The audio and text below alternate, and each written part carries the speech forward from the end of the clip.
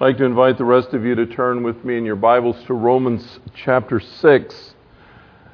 Romans chapter 6. And what I want to do today is I'm picking up on the message last week, and I want to kind of dial in and look at these themes individually that we talked about last week. You remember I said that in the first 8 chapters of Luke, as he got his disciples ready for that amazing experience and experiment of going out and proclaiming the kingdom of God and healing those that were sick and delivering those that were demonized. They had observed Jesus in a number of situations, and they had listened to him teach on a number of occasions, and certain things kept coming up again and again. And among those, right at the top of the list, was total commitment to God and dependence on the Holy Spirit. I mentioned to you that Luke is the gospel of the Holy Spirit and the book of Acts. He is focused. And it's interesting that Luke is a Gentile as far as we know. Some say that he was a kind of a Jew that had Gentile culture, but as far as we know, he was a Gentile with background in medicine. He was a doctor, and yet he is the one whose heart is captured by the idea of being filled and controlled by the Holy Spirit. And so he brings out those events in the ministry of Jesus that have to do with commitment and surrender and under the leadership and authority of the Holy Spirit. You know, I was thinking about those disciples. I left you last week with the question, am I ready? Am I ready to go out and announce the kingdom of God, to encounter those who are sick and minister healing, to encounter those who are demonized and minister deliverance? Am I ready for that? And admittedly, when you think about that, there was something the disciples had that we have not had that opportunity or experience in quite the same way. They spent the first year of their lives as disciples with Jesus in the flesh, listening to him with their ears, watching him with their eyes, experiencing them in all kinds of situations and circumstances, and seeing how he responded, watching his body language, listening to the tone of his voice, observing just his own nature and personality operating within these different realms. And we have not had quite that same experience. So I have to give a little credit there that they had more of a hands-on discipling than we have had the opportunity to have. On the other hand, there are some things that we have that they didn't have. We're talking about a year and a half into the public ministry of Jesus. They've been following him for about that period of time. There has been no cross. There has been no resurrection. There has been no Pentecost. They have not had the opportunity yet to live on this side of those eternally transformational events. They have not had the benefit to really understand and comprehend what the true gospel message is. I mean, when you think about it, these were men who had a hope and a dream that God would somehow visit Israel again and bring deliverance to Israel and transform them as a people under Roman oppression, give them release and victory. And they were enamored by his teaching. He taught them as one having authority. It was fresh from God. It was that fresh voice from God. And they had all of those kind of feelings wrapped up. But they did not have a good understanding of what it all meant. They really didn't know at this point that Jesus was going to a cross, not to a throne. They had no idea that he was going to be raised from the dead 3 days later. They had no idea that they were going to be empowered and filled by the Holy Spirit 50 days after that. These were things that were still unknown to them. We, on the other hand, have the benefit of looking back on these historical events and recognizing that they have transpired. And as the gospel writers and the writers of the New Testament letters and the Apostle Paul and James and John and Peter and Jude and others began to interpret for us by divine inspiration what those spiritual events really mean, we have the privilege of understanding what God has done for us in Christ. We can view it with enlightened eyes. We have the opportunity to make choices and commitments based on understanding that the disciples were just kind of like, may I use the phrase romantic idealism? They were just kind of captured by what was thrilling for them. Not that we don't need to be captured by what's thrilling for us, but we have much greater insight into what it all meant than they did. And so in Romans chapter 6, if we take these themes that have recurred in the Gospel of Luke and we ask the question, what is the one place in the New Testament that is the classical passage, the focal passage talking to us about total surrender? What passage of Scripture could we choose that would explain to us the meaning and the nature of being sold out to God? That passage, I believe, would be Romans chapter 6. As Paul developed his gospel explanation for the church at Rome, and he wrote it down in logical, progressive fashion, he brings us beyond the moment of conversion and justification and cleansing and all of that and our identification to Christ. And he brings us to chapter 6 where he explains the decision to be committed to God. What does it mean? And how does it look? And what does it entail? And in order to do that, if you'd follow with me as I read a few verses here from Romans 6, beginning in verse 12. Therefore do not let sin reign in your mortal body so that you obey its lust, and do not go on presenting the members of your body to sin as instruments of unrighteousness.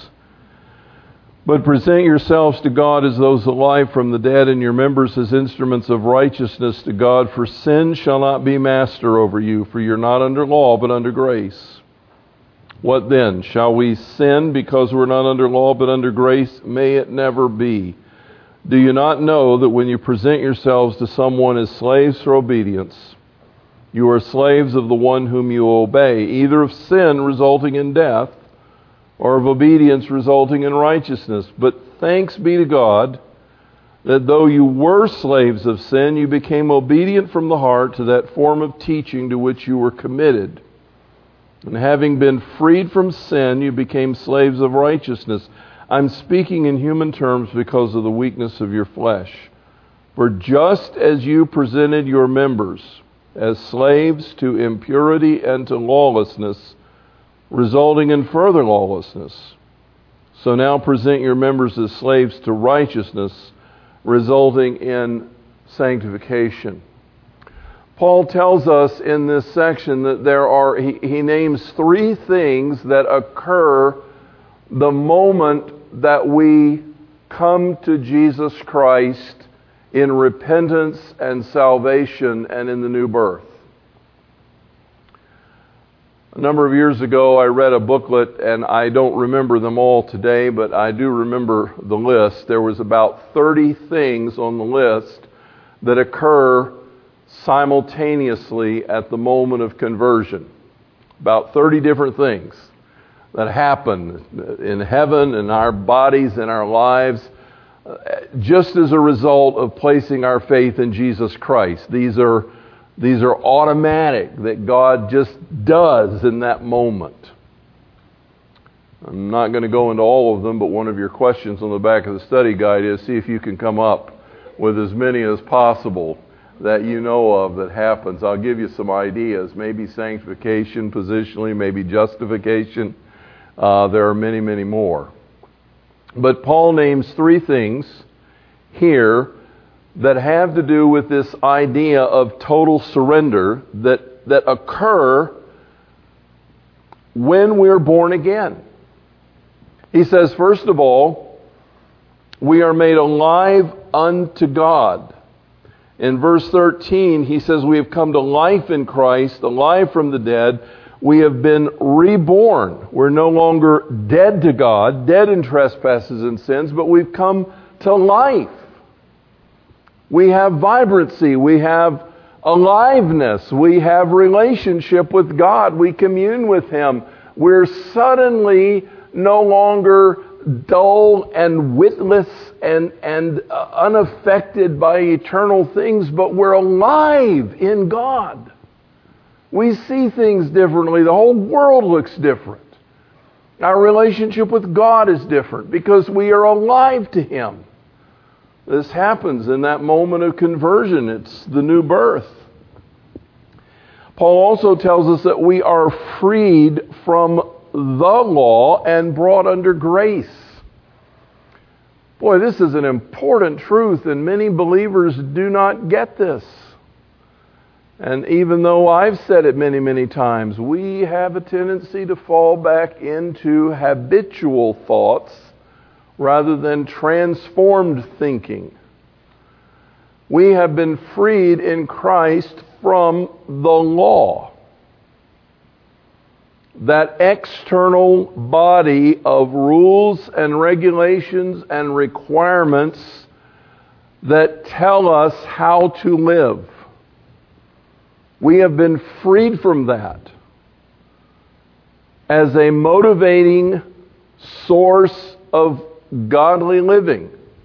It does not apply to us. Instead, we have been brought under grace. And what that means is that we have come to a place where the Holy Spirit, now residing in us because of the new birth, has brought the heart of God inside of us. The law is nothing more than an outward, articulated expression of God's character. And if you don't have God's character in you, you need it out of you, out there to tell you what it's like. But if you have Him in you, then He can live His life in you in automatic righteousness. And grace means we're in a place where we're not having to obey these rules out of fear, but we are able to have a relationship with God based in love that responds with affection to the promptings of His Spirit. And we find that righteousness just happens as a result of that. And we have been freed from the law of sin. You've heard me say dozens of times that sin is like the law of gravity. You fall off a ladder, you're going down. You will not land on the ceiling. And sin will pull you down under its control every time unless there's something that releases you from that pull. And that's exactly what Paul means when he says we have been freed from sin. He's not talking about freed from the ability to sin. You still have the ability to sin. He's not talking about being freed from the presence of sin. You still live amongst the sinful generation and sinful people, and it's all around you. But he's talking about being freed from the power of sin to keep you under its thumb so that you cannot do the right thing. You've been freed from that. Now, friends, we don't have to pray for these things. We don't have to beg God, please deliver me from the law. Please, please, please deliver me from the power of sin. Please, God, help me be under grace. You don't have to pray those prayers. You're there. It's already true of you.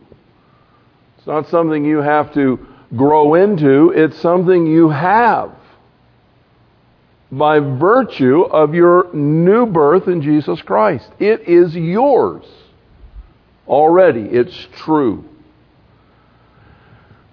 It's one of the biggest misunderstandings that we have, I think, in our spiritual walk is what is already true of us, and the devil really does not want us to understand that. He wants to keep our thinking in the old habitual ways so that we will kind of live under the idea that we're still trapped. If he can get us to live that way, we'll live defeated lives. I mean, he's kind of got us. And he would love to snatch this truth away. So drill it in there, will you? You are free in Jesus Christ. And we're the only people that can actually make choices. Unbelievers can't make choices. They may think they can, but they're in bondage. They're not only in bondage, they're blind. So not only are they not free not to sin, they can't see what the difference is. We have our eyes open and we're free in Jesus Christ. Now, because of that, Paul says there is a crucial decision that we have to make. And I want you to see that by looking at verse 12. I want you to see the wording there and understand the implication of it because it's really important. Therefore, because of everything I've just said to you, and it's demonstrated in the first 11 verses of chapter 6, therefore, do not let sin reign in your mortal body so that you obey its lust. Do not let sin reign. What does that tell me? It tells me that if I do nothing, sin will reign. I'm being told to stop something that has been going on. Do not let sin reign. If I do nothing, it's going to rule. I'm going to follow my habits. The enemy is going to keep me blinded to the truth. And I'm going to feel like I don't have any choice except to sin. You've heard me say before, I grew up that way. I grew up in a church that said you get saved and you do the best you can till you get to heaven, but you don't expect too much. As long as I'm in the body, I'm going to sin. Stop. Think about it. Did Jesus have a body? Did Jesus sin? Is your body the problem? It is not. Your body is not your problem. Jesus had a body just like yours. He did not sin. So your body has nothing to do with you sinning or not sinning. You're not destined to sin because you're in the body. You can be free from sin in the body. The problem is your will. The problem is gratifying the desires of your body outside the will of God. The problem is following your appetites. The problem is going after the things that you desire instead of after the things that God desires. That's the problem. The problem is inside us who live in this body. And I was told that the only thing you could do was just kind of try to do your best, and then when you got to heaven, it would be all over. You know, and I cannot tell you how many times I heard, as long as I'm in this body, I'm going to sin. It's not the problem. So we have to think differently. You've been freed from the power of sin. The habit is to give in to sin. That's the habit. And now we have been released from that bondage. We don't have to give in. And so Paul says, don't let sin reign. Don't allow it to go on influencing your behavior. Stop this nonsense. Put an end to it. Okay, how do I do that? Well, he says, stop letting sin reign in your body. Stop presenting the members of your body as sin to instruments of unrighteousness. But present yourselves to God as those alive from the dead. Present yourselves to God.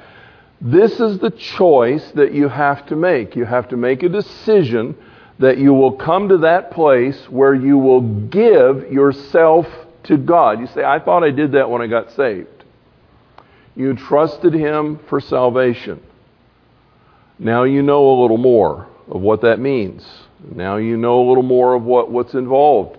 And so the admonition is, come to God and make a conscious, intelligent, purposeful commitment to give yourself to Him without reservation.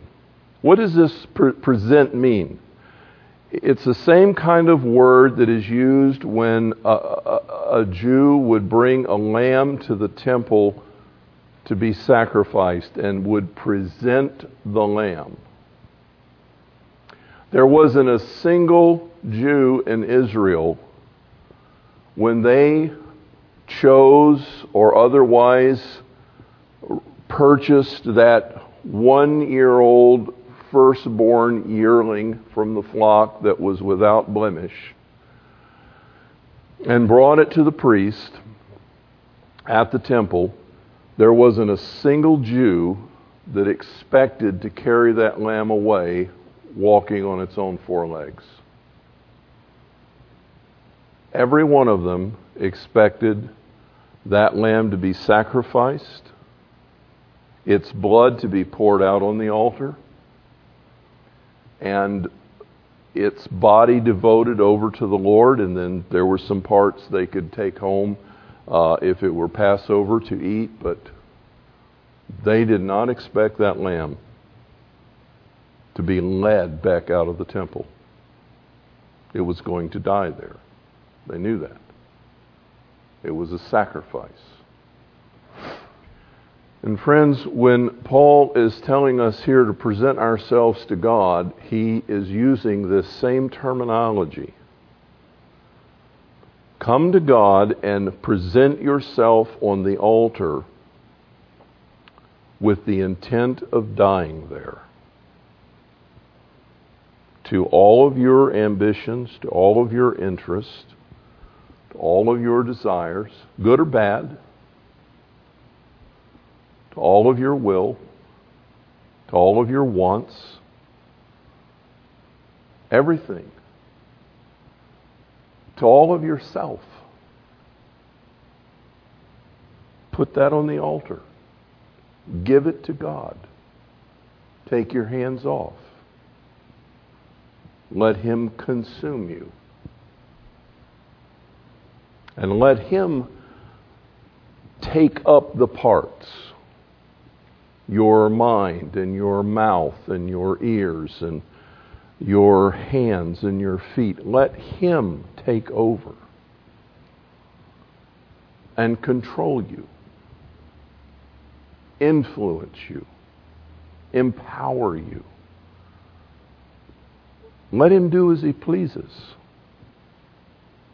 Give Him yourself and all of your members to be filled and controlled by His Spirit. And friends, we really only have that one choice. Not to choose that kind of surrender is to choose to allow sin to reign. There are only 2 ways you can go. You can either live under the dominion of sin, or you can live under the control of the Holy Spirit. You cannot have both. And there is no third option. From the moment of creation, when God created Adam, He created human beings to be dependent upon and indwelt by His Spirit, by God's Spirit.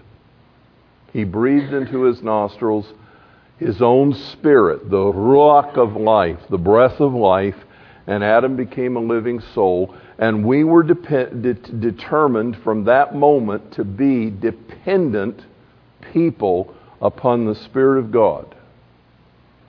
And when Adam sinned and he rebelled and went his own way, he came under the control of the devil. Those are the only two choices we have.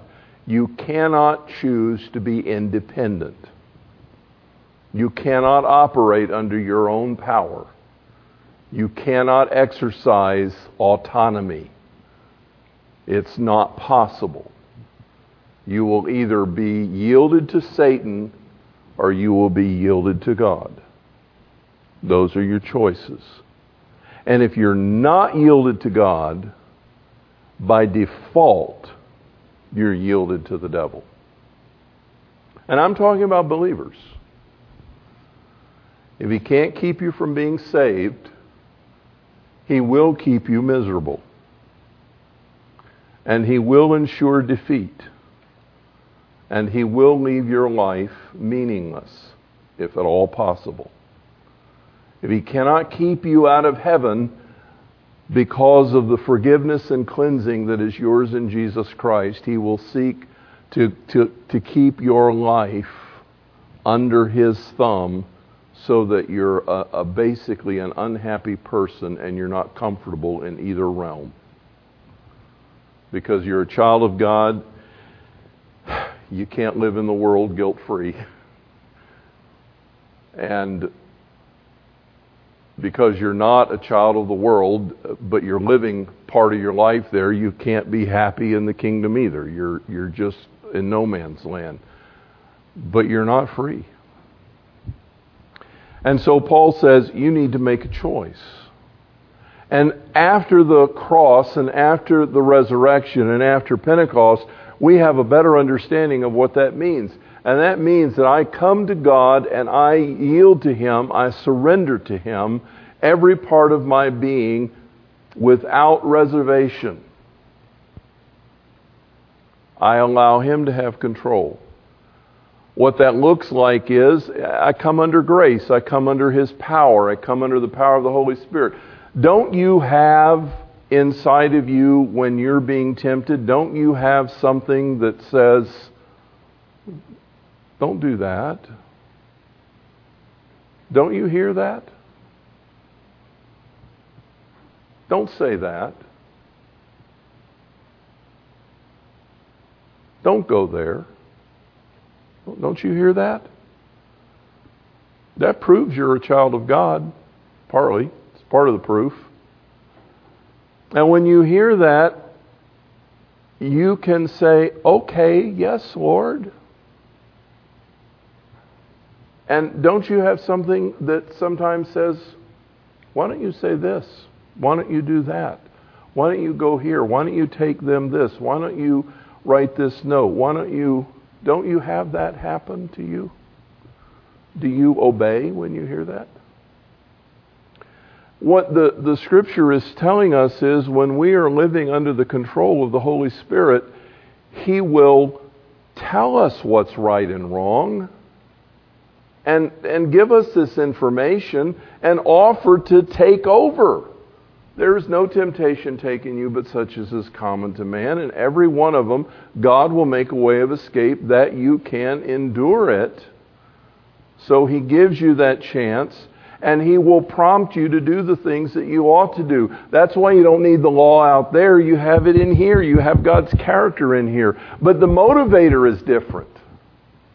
The motivator is love. It comes from a heart of love. You know, think back to when you were dating. Think back to when your love was fresh. Isn't that what John writes from Jesus in Revelation? Remember your first love. Go back and do the deeds you did at first. Do you ever remember saying, oh, I got to go on a date this week? Doggone it.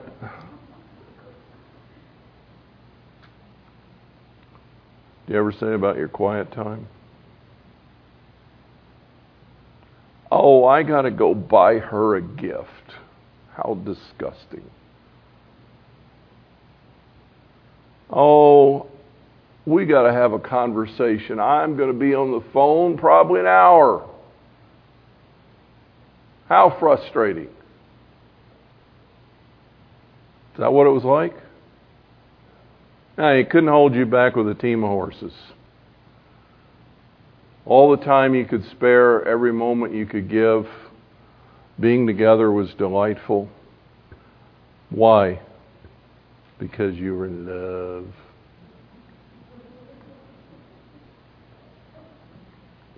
Some of you are laughing a little too sarcastically.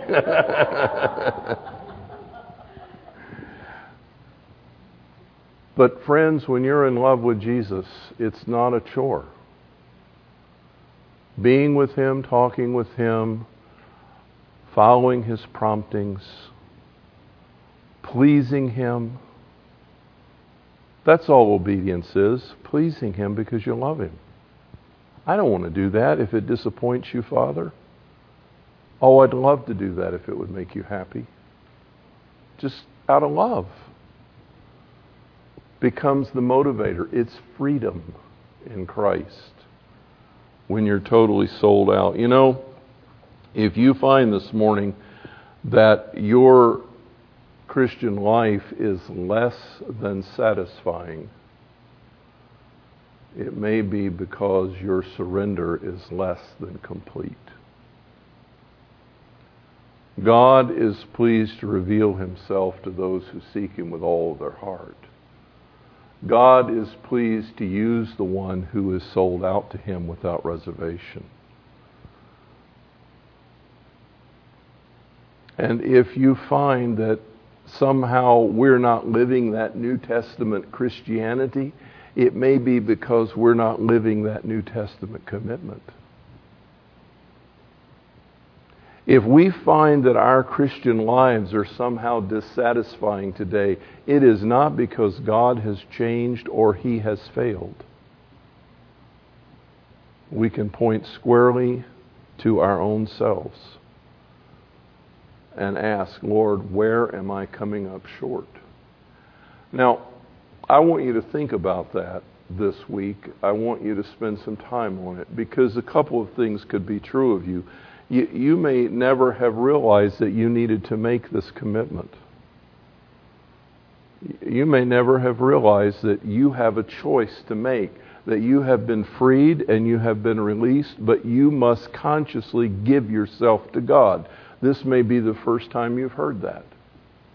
Another thing that could be true is that you knew that and you made that decision of unreserved, unqualified commitment somewhere back there.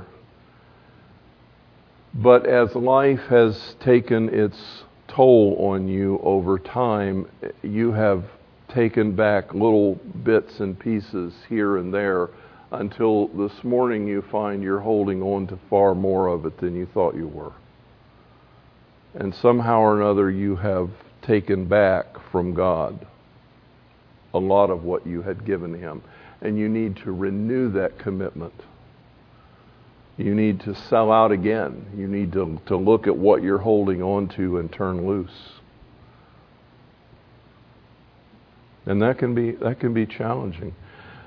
Another thing that kind of happens as we've been following Christ for a while, is that sometimes we get disappointed with God.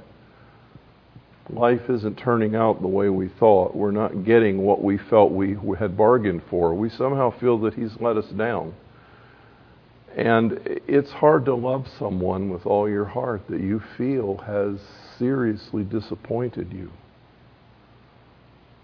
It's hard to come back to that place of trust if you feel you've been betrayed. And if you have those feelings toward God, you may need to take some time with the Holy Spirit to sort them out. I can tell you how it's going to turn out, but that doesn't make it any easier. You need to sort out with God what you're not happy about so that you can return to your first love. and do the things you did at first.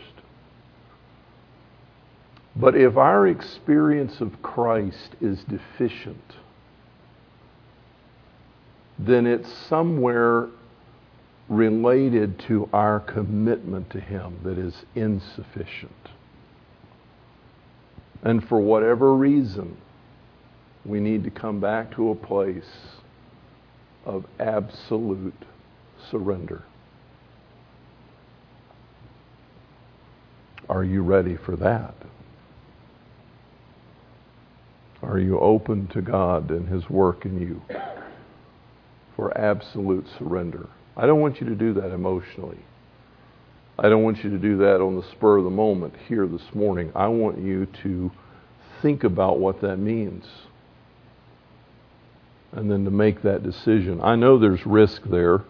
I remember clearly the story that Dr. Martin Lloyd-Jones told of, I believe he called him the town drunk, the person that everyone knew what kind of life they lived, and it was not a good one. And somehow or another he had shown up in a service one Sunday evening when Lloyd-Jones was preaching, and the next day he met him on the sidewalk, and he said to Martin Lloyd-Jones, "Pastor, if you had given an invitation last night when you were preaching, I would have responded."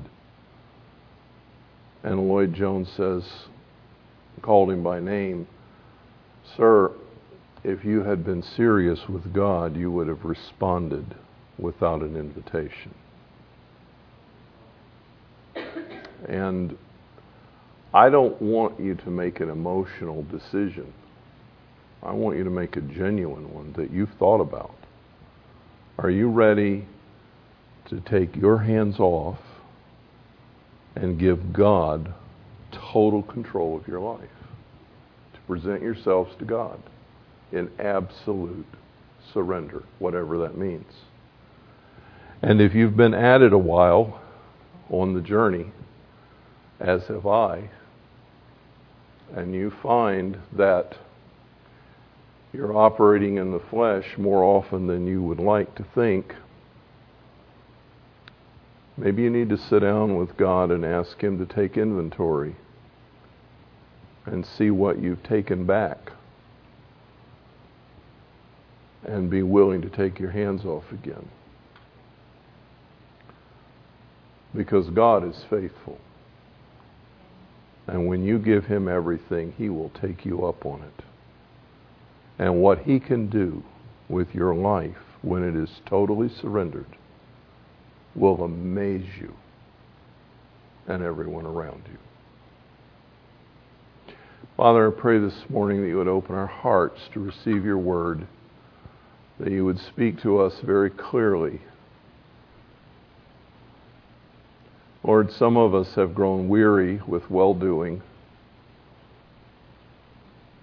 We're just simply tired.